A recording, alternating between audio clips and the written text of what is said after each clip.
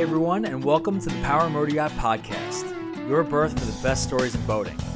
Each week, my colleagues and I will bring you everything from salty stories to thought-provoking trend discussions, as well as interviews with the most interesting characters to ply the sea. Whether you're listening from the boatyard, your slip, or hopefully well underway, we're glad to have you aboard. Hi, everyone. Welcome back to the Power Motor Yacht Podcast, joined IRL, in real life with Charlie Levine. It's an acronym. I learned it. Nice. Thank you. Joined by Charlie Levine and Simon Murray for the first time together in over at least a year. No screens. Yes. No screens. That's really what you guys look like. So tired looking. I know. God. It's sad. So much sadder. I don't feel as tired. Do I look tired? You look exhausted. Real life does a number to your face. It is draining. Without that afternoon nap, I'm slow. But anyway, I thought good opportunity to pick up the podcast, which we actually launched really in the heart of the pandemic as a way to keep connected and keep bringing out great content to the readers. And it feels like we're at a really funny crossroads right now of, just all got vaccinated. It's probably a good time to plug our sponsor, Pfizer. Moderna. Yes. This special edition of PMY Podcast is brought to you by Pfizer. From Viagra to vaccinations, we've got you covered. Thank you, Charlie. Nailed it. I don't know what our millions of readers, listeners around the world are going to think, but that was nice. But guys, we really are at a funny crossroads with, again, the vaccine coming out and finally getting back to chasing stories a little more freely here in real life. I mean, again, pretty amazing. You guys tackled a couple stories together down in Florida, but the last time we all sat together was about a year and 2 months ago. That's a bit of a trip, huh? It's insane. It's funny. I was just thinking, time has never, the day-to-day has gone so slow over this pandemic, but at the same time, the year seems to, in some ways, have gone by really fast. I don't know if you guys feel that way.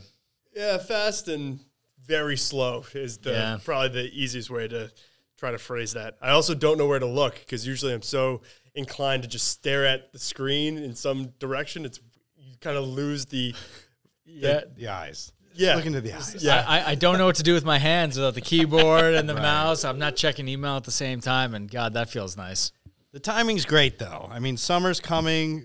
We are, I wouldn't say we're free to roam, but the sense of getting out there safely is reality again, and it feels good. I just got off a plane for the first time in a year, which was a little surreal at first, but really not that bad or not that worrisome. You've flown a few times, Simon. Yep. In a lot of ways, it felt good to just be able to get to Connecticut in a couple hours. Sure. And here we are, and there's boats around, and people are getting ready for their season. I think the timing's perfect. In some ways, it really reminds me, I've used this reference before, but the Wizard of Oz, when you land in Oz and things are back in color, that's really how I'm feeling right now. I'm feeling pumped up and excited. We're just putting the finishing touches on our summer issue, which looks great and ships here in another day or two, and talking about future issues and adventures we're going to chase and stories we're going to report on. Really feeling pretty rejuvenated. Yeah, it's a great feeling. I mean, just gearing up for whatever comes next. I know we're all kind of plugging away on different stories. As Charlie just mentioned, the idea of travel without having to wear a military grade, face shield is a nice thought, and I'm really excited for that. And I think we all have different stories to look forward to, and that's a really good feeling because I haven't felt that for months, if not almost a year. Yeah. It's nice to have some stuff to look forward to. Yeah, it feels also like I'm really looking forward to kind of reuniting, whether that's other members of our team. I mean, certainly looking forward to seeing Carly Sisson and Bill Pike at the next one of these, but seeing some of our other friends in the industry and just reconnecting without that element of fear kind of always lurking in your wake. That should be fun. So, I thought one thing would be fun to talk about today, again, now that we are in person, is to talk a little bit about the day in the life of a marine journalist. It's something that I get asked quite a bit. There's a lot of, let's call them misconceptions about what exactly is that we do. So maybe I'll just throw it out to you guys. If anyone wants to take first crack, what do we do? What is our job? Our job. HR, we have HR better stop listening. We've got a fun gig. It is definitely still work. There are long days, and it's not all mimosas and palm tree beaches and big giant yachts, but there is some misconceptions there, you know. I mean, I tell my dad what I do, or, oh, yeah, I got to go to Palm Beach and hit the boat show, and, you know, he's just like, oh, boo-hoo. So I think you're right. There's a lot of misconceptions. What do you think, Simon? Oh, you have to go tour a very expensive yacht on your Tuesday afternoon? It's like, yeah, no sympathy for the devil in this case. But yeah, no, a lot of my friends have no idea what I do or what we do. They, for a long time, they would say like, oh, Simon's in the boat business now. But I think they would say that without even understanding, like, we don't just get to play around in these boats. It's like, yes, I do get to play around. It's very fun. And there's hours of doing this. And I'm having a great time putting the throttle down and hitting wide open, testing different boats, you know, really enjoying it. And then, but then we have to go back and, you know, distill all this information that we've jotted down or kept in our memory because the boat's going way too fast to, you know, get a full sense of the notes, and the pages are flying and trying to write it down at the same time, you know. But at the same time, I say that all of that is all very nitpicking things because it's very hard to poke holes at the great line of work that we've all found ourselves in. Yeah. I was just going to say, I think at the heart of it, we're journalists and we're writers and content creators, and we are boat nerds and lovers of the ocean and being on the water. So it's a mix, and it blends well. You know, I came from newspapers. My first gig was in a newspaper, and death, murder, rape, mayhem, that's just not my bag, you know. Sure. You seem like that kind of guy. You smile while you say it. I have a lot of respect for those folks who can go out and report on those things. But, I mean, to go out fishing or boating and cross the Gulf Stream, and that I can do, and I can wax on about it. So I feel pretty fortunate. It's also not to kind of, you know, try to elicit any kind of sympathy or, I don't know what the exact word would be, but like it does take one person to write objectively about those things that you mentioned, kind of like the dark side of reality. But then it also takes another kind of person that can write about the lighter things and make it interesting and compelling and entertaining. And I think that's a component of our job. I don't know, you know, how much there is to say about that, but it's just something to keep in mind. Yeah, I feel very often, I don't know if you guys feel this way, that we have double lives, but even within our jobs themselves, it almost feels like a double life where there's 9 times out of 10, you know, a typical day is waking up, you're hammering on the email, we're editing different stories that have come through from freelancers, working on layouts, posting to social media, getting our next stories lined up. I mean, that really is 90% of the gig, but it's that one other day that makes it all worth it. It's that one other day that is the reason why our friends will never have sympathy for our job, and it's kind of an interesting thing to balance. Yes, no, that's true, and it's those perks that keep you coming back for more. You got to kind of remember those days that are the really highlights of your career, and yeah, that's what makes it worthwhile. It's, you know, one thing that comes to mind is we talk a lot about the boat shows, and certainly, I mean, I know where I grumble the most. I'll tell my wife, it's like, man, you get these early days. I walked 11 miles, and you kind of get this look of like, you're not getting sympathy from me. You're down in Florida. I shoveled out from a blizzard. Sure. And those days were really, I mean, grinding it out and hustling, hitting the docks. But one day sticks in my mind from the last Miami show, and that was the last show we were together at.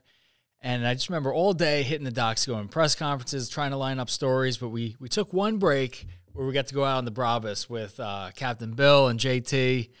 And this was Valentine's Day morning, so we had this fun idea, like we were going to do a breakfast date with the guys and take out this 40-plus knot boat. There was Captain Crunch flying, Captain Bill. I just remember laughing his butt off, and Simon was at the helm, and it was just one of those like great moments of your job. Like, we were only out on the water for an hour, but it was like just jammed in to this really business-like day where you got to like basically be kids for an hour on the water. And I come back to that a lot over this past year of reminding myself why we do this. And that's really the magic, that if the day is done well and, you know, you do all the logistics and the planning, and that's kind of the end result that you're talking about, which is a beautiful thing. I mean, I don't know. Do we want to hint at things that we've got planned and lined up in the near future? I mean, that, because you're saying that, it just makes me think of like, that's what we look forward to, I think, in this profession more than anything. And I think that's where we needed a little bit of grit and perseverance in this past year. Because I mean, again, by nature, none of us enjoy being desk dwellers. It's not what we get up in the morning and drives us. And we had a long stretch there where we didn't have any assignments on the calendar. For me, it was first time, in my career. But I think now that we have some things on the calendar, I think it's absolutely. If you got something you want to tease out, any good adventures on the horizon? Well, do you want me to go first? I think Charlie's got the best one. Not to put you on the spot, Charlie. Well, I don't know. I mean, I don't know if I need to let the cat out of this bag. Just, it's kind of some top secret stuff, man. Okay. It's going to be big. I can allude, but I may or may not be going hunting for treasure. I'll just leave it there.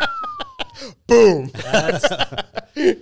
And sunken treasure, of course. Of course. Submarines, helicopters, mega yachts. I don't know. If it's sunken, Charlie's going to find it. There you go. I like it. Simon, what about you? What's on the calendar? Well, if we're going to tease top secret stories on the horizon, this one's going to be camping in one of the northernmost states in a beautiful national park that looks wonderful on Google Images. I've never been there, so I can't speak to it. But for those reasons alone, I'm looking forward to taking a boat to a place that has, get down and dirty written all over it. Well, that's a pretty decent segue. I mean, talk about getting down and dirty. One of the things pre-pandemic that I was really enjoying was the different tours of the boatyards, really getting to see these boats built, getting that access behind the scenes is what we're so lucky to have. And, we had a couple stories in the works, and we have a couple on the horizon where we're really hoping to roll up our sleeves, get our hands dirty, learn about how these boats are built firsthand. And we got a couple of those stories coming that I'm pretty psyched for. Well, I mean, as excited as we are to go out and start chasing some of these stories, fortunately or unfortunately, we have a summer issue to put to bed. We're shipping here in another day or two, and we're just putting the final touches on it. But why don't we give readers a little taste of what they can expect from the summer issue? Charlie, I know you got a big feature in there.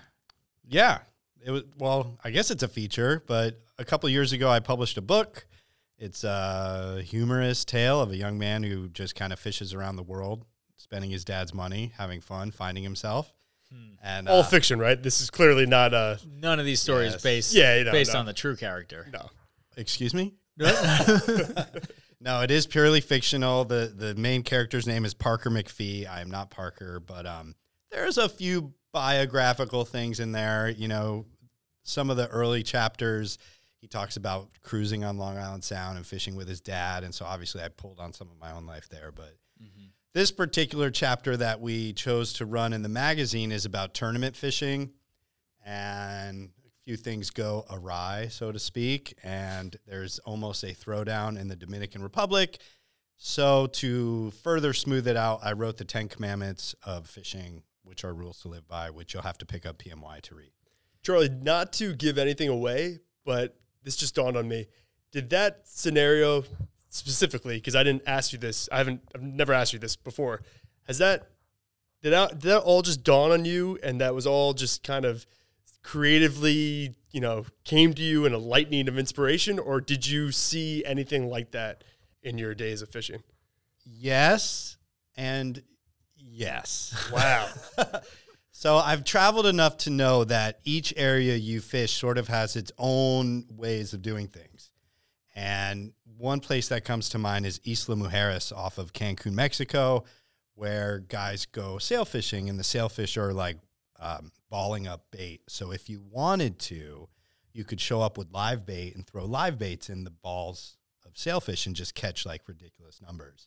Were you to do that out there where everybody else trolls, you would get lambasted by the locals, and you would lose friends if you had any. And if something went down on the dock and you needed help, nobody would help you. So there's sort of this like unspoken code of conduct, rules of the road. So I guess I was sort of thinking of that because in this particular chapter, there's one guy who doesn't share information as freely as some of the other captains do. And that's what gets him in trouble.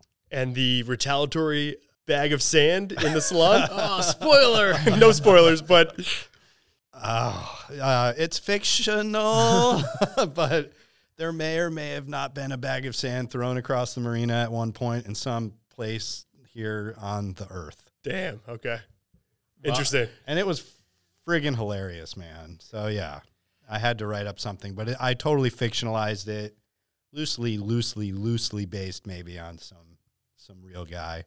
The guy Teddy, like that, the Aussie guy is after my friend Tim Richardson. Tim, I hope you're out there listening. Who's actually down in the DR right now. The poor guy got stuck there during COVID, and Wow. he's had a really long year. But it's opening back up, and the blue marlin are biting. So if you like to fish, please go fish with my friend Tim Richardson in the Dominican Republic. Talk about a plug. I'm You're welcome, wait a Tim. second. Where do I get to take him up on that? Traditioncharters.com.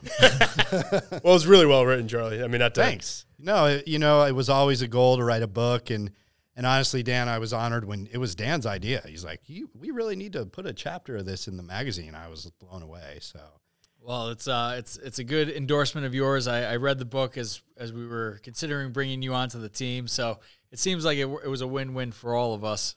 But I gotta say, there's something in the water. I don't know if it's about this time of year, but you talk about aggressive stories and aggressive people. We gotta take a little bit of a sidestep and a jab over to our friend John Clark and the Jaguar story. We've talked about it before, but for good reason. Simon, it's finally fun to see that story come to life. Yeah, no, I mean, it was a great time getting to meet John. I think I hinted at it on another podcast episode, but I don't want to give anything away, really, because John is a one-of-a-kind guy.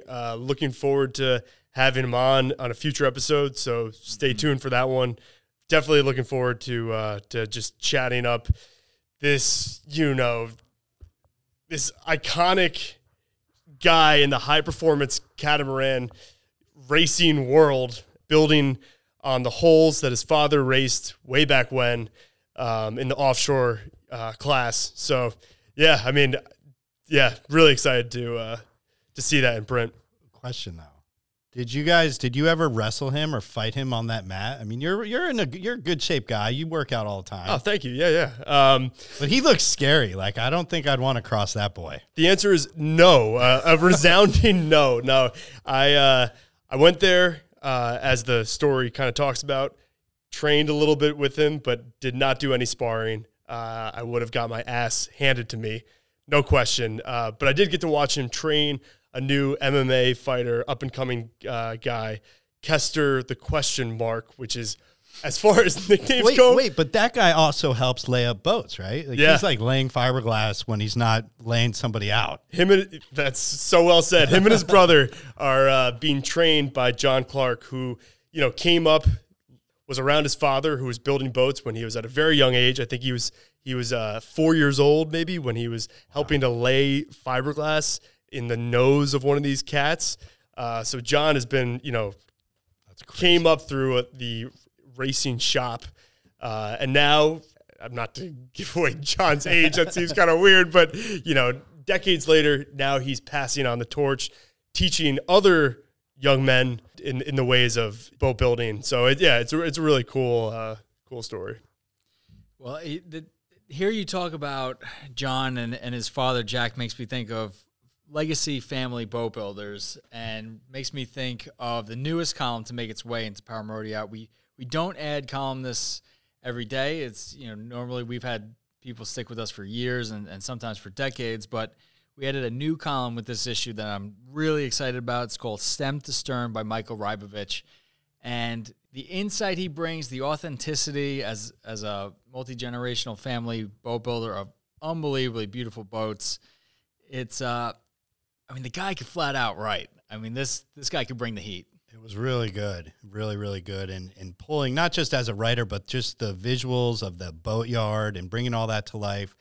So much history comes from the Rybovich name, with the flying bridge and, tuna towers and fighting chairs, and just the modern day look of a sport fishing boat came from that family. Right. It's cool that the tradition goes on, and it's really, really an honor to have him in the book. Well, it does, because so much is said about the Rybovich legacy and their roots, and now they're into the I believe it's the third generation boat builders. But what I'm really excited about is not just to cover their past, which is fascinating, but to kind of join Michael and his sons on the journey towards the future. What does Rybovich become in 2022 and the decades to come? It's really exciting to see what that family's producing. He's not a fan of ringtones. Don't show up with some God, Margaritaville ringtone. Sorry, Michael. Nah, Michael, we're glad to have you in the mix, and I think he's fast going to become one of the most popular columns in the book. I feel a little intimidated, but he'll make us all better too. Kind of unfair that like a guy who's incredibly well known, like Charlie's saying, for boat building is just like happens just to be a phenomenal writer. I'm also an award-winning writer. I can't build a boat. What the hell? You're kind of like discrediting what we do, like the years of experience that we've had to, grind out to get to this point where we are. Just like, anybody could just step into it and just be, like Charlie's saying, the imagery that he produced from, you could smell what he was referring to, smells, the sounds, everything in the boatyard. It really transformed you. Brought you right back to that place. Well, maybe we could build boats like him. Maybe we should go down and try his job out. No shot. But I could maybe like push a broom as well as he can. But I don't know. I have a feeling he has us there too. No, and I've met him here and there, and he's just a really nice guy, always smiling and just easy to be around. He doesn't come off as elitist or anything. He's just a good dude. So it's awesome. It's really nice. Yeah, he strikes me as the kind of guy when we were in talks about bringing this column to life. He's kind of a handshake and a look you in the eye kind of guy, and if he says something, shakes your hand, it's gonna happen. It's I don't know, a little bit of a dying breed. It seems like it's nice to see. In that world, a lot of those big deals I think are still done that way. It's kind of amazing, right? It's like heartwarming. I wish more of the world was like that. Right. Well, again, there's a lot to look forward to. We travel to La Paz. We profile a family that threw away their land-based possessions to explore life aboard. And we also have our stable of new boats that we report on. We have the Charlie, your Valhalla 46 story, the Nordhaven 41, which is getting huge amounts of attention. And last but not least, a boat that you were both aboard, the Bertram 39. Yeah, that was a good trip. I think that was the first time, correct me if I'm wrong, Charlie, but that was the first time we were together for one of these, or at least maybe the second time. I think that was our first boat test. Yeah, I believe so. It was either that or we did Viking together too. And honestly, they were so close together. I don't remember which one. We talk about time being meaningless during COVID. That's like a perfect example. But yeah, they were great back-to-back tests down in Florida. Yeah, I was really impressed by. I'd love to hear what your thoughts were because you were on the 50, right? I was on the 50 Bertram, which is an express boat, and Okay. we met up offshore and did some photo shoots and stuff. And I love the way the 39 rode. And it was interesting coming off the Viking, because I think a lot of people would naturally want to compare the Valhalla 46 to the 39 Bertram, but they're really different animals. It's different boats. Yeah, that's a good in point. a lot of ways. Because the CEO of Bertram, Mark Paulus, kind of said as much when I was interviewing him about it. And he was basically, to your point, a lot of people assumed that Bertram was going to come right out of the gate because this is the first center console they've created in, maybe 30, 40 years. So a lot of people assumed they would enter that high performance market, compete against Yellowfin and Valhalla and the rest of them. But no, they're really going for like that middle of the pack bread and butter people who really just want to kind of like the sole ownership of a smaller center console instead of like the tender crowd or the high performance crowd, which was interesting because it's a large market. It runs nice. It's wide. It's got a lot of liveaboard space. It still flies. It's still plenty fast. But the Valhalla is a 60 knot boat. It's a different animal. Completely different animal. Yeah. And yeah, I was impressed. It was very, tip with that wide beam. It made it pretty seaworthy. And yeah, like Charlie's saying, this boat is still pretty fast. I think we saw 43 knots at the top end or pretty close to it. So, nothing to scoff at by any means. Yeah, and honestly, the 50 was really fast too. That was a 36 knot boat, which blew me away because we stayed right with you guys when we were running next to you. You were doing the performance numbers. Yep. Which is always sort of weird because when you get to that speed, you guys know when you're not up on plane and it's just like really working hard as we're jotting down our information. And then once you get up on plane, you guys kind of outpaced us. But the 50, we hung with you guys. I know from, that RPM range, it was only like the tail end, around 5,000, 6,000 when we kind of took off. But yeah. But the 51 footer was a really fun boat to drive. I was impressed with that. It had the mans. It was nice. Mm-hmm. Did we do was there like a rock, paper, scissors, or was that always the case that we were going to? We did that in the cabin of the 51. That was a joke. Was it? Yeah, we were going to do some little like Instagram segment. I don't know. I think it landed on the cutting room floor. That's right. It sounds like a win-win. I mean, man, talk about a builder on the move, too. I mean, it's hard to keep track of all the boats they're coming out with. You also reported on the 28 down at the Palm Beach show. That's right. Just received word they're coming out with a 28XC. I mean, it's 33 center console to follow. That's right. Then I think outboards on the 35 at some point, right? Why not?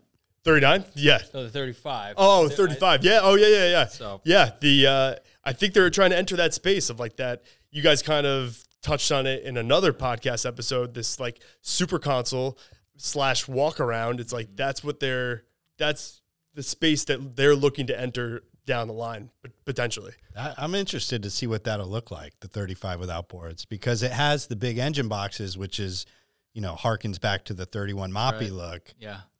But that will be a huge cockpit if you were to throw outboards on that thing.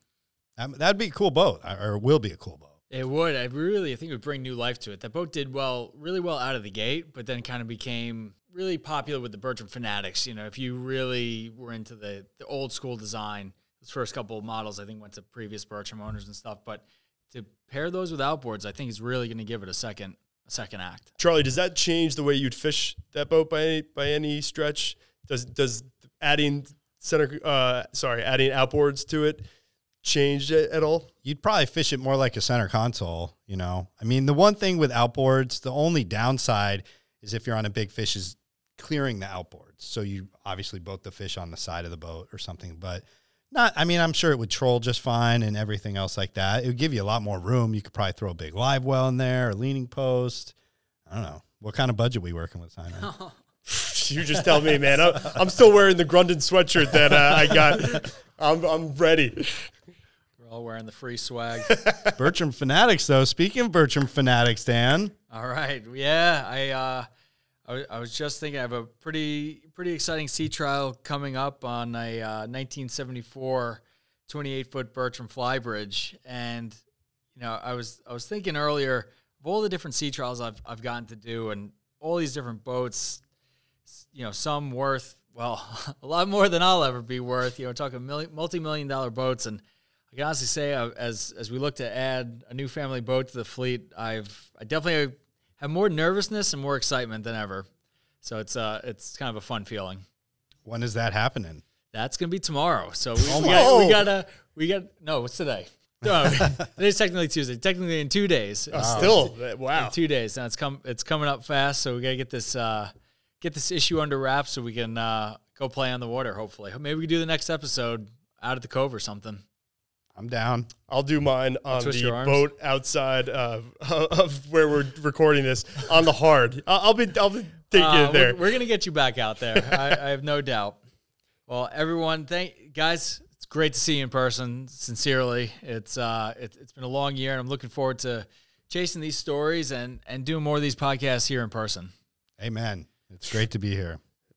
Like you said, yeah. Although it's a little cold for me, It's a little chilly up here in New England for you, yeah. The Florida boys. My blood has thinned out. Well, Charlie, if ever there was a theme to wrap up on, you talked about the excerpt, and I want to steal one of the last lines you wrote, and I'm going to tweak it just slightly. Basically said, with our job or fishing or boating, if you're not having fun, you're not doing it right. So, everyone, thank you for listening. The best way to support this podcast, if you enjoy it, is with a subscription to Power Motor Yacht. Find us at pmymag.com. Until next time, let's get out of here, guys. Let's go. I'll see you guys on the water.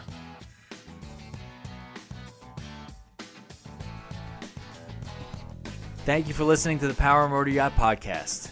If you enjoyed this episode, please do us a favor and leave us a review or rating. Or you can share us with your friends on social media or on the VHF. Anywhere you spread the word means a lot to us. Thanks again, and until next time, we'll see you on the water.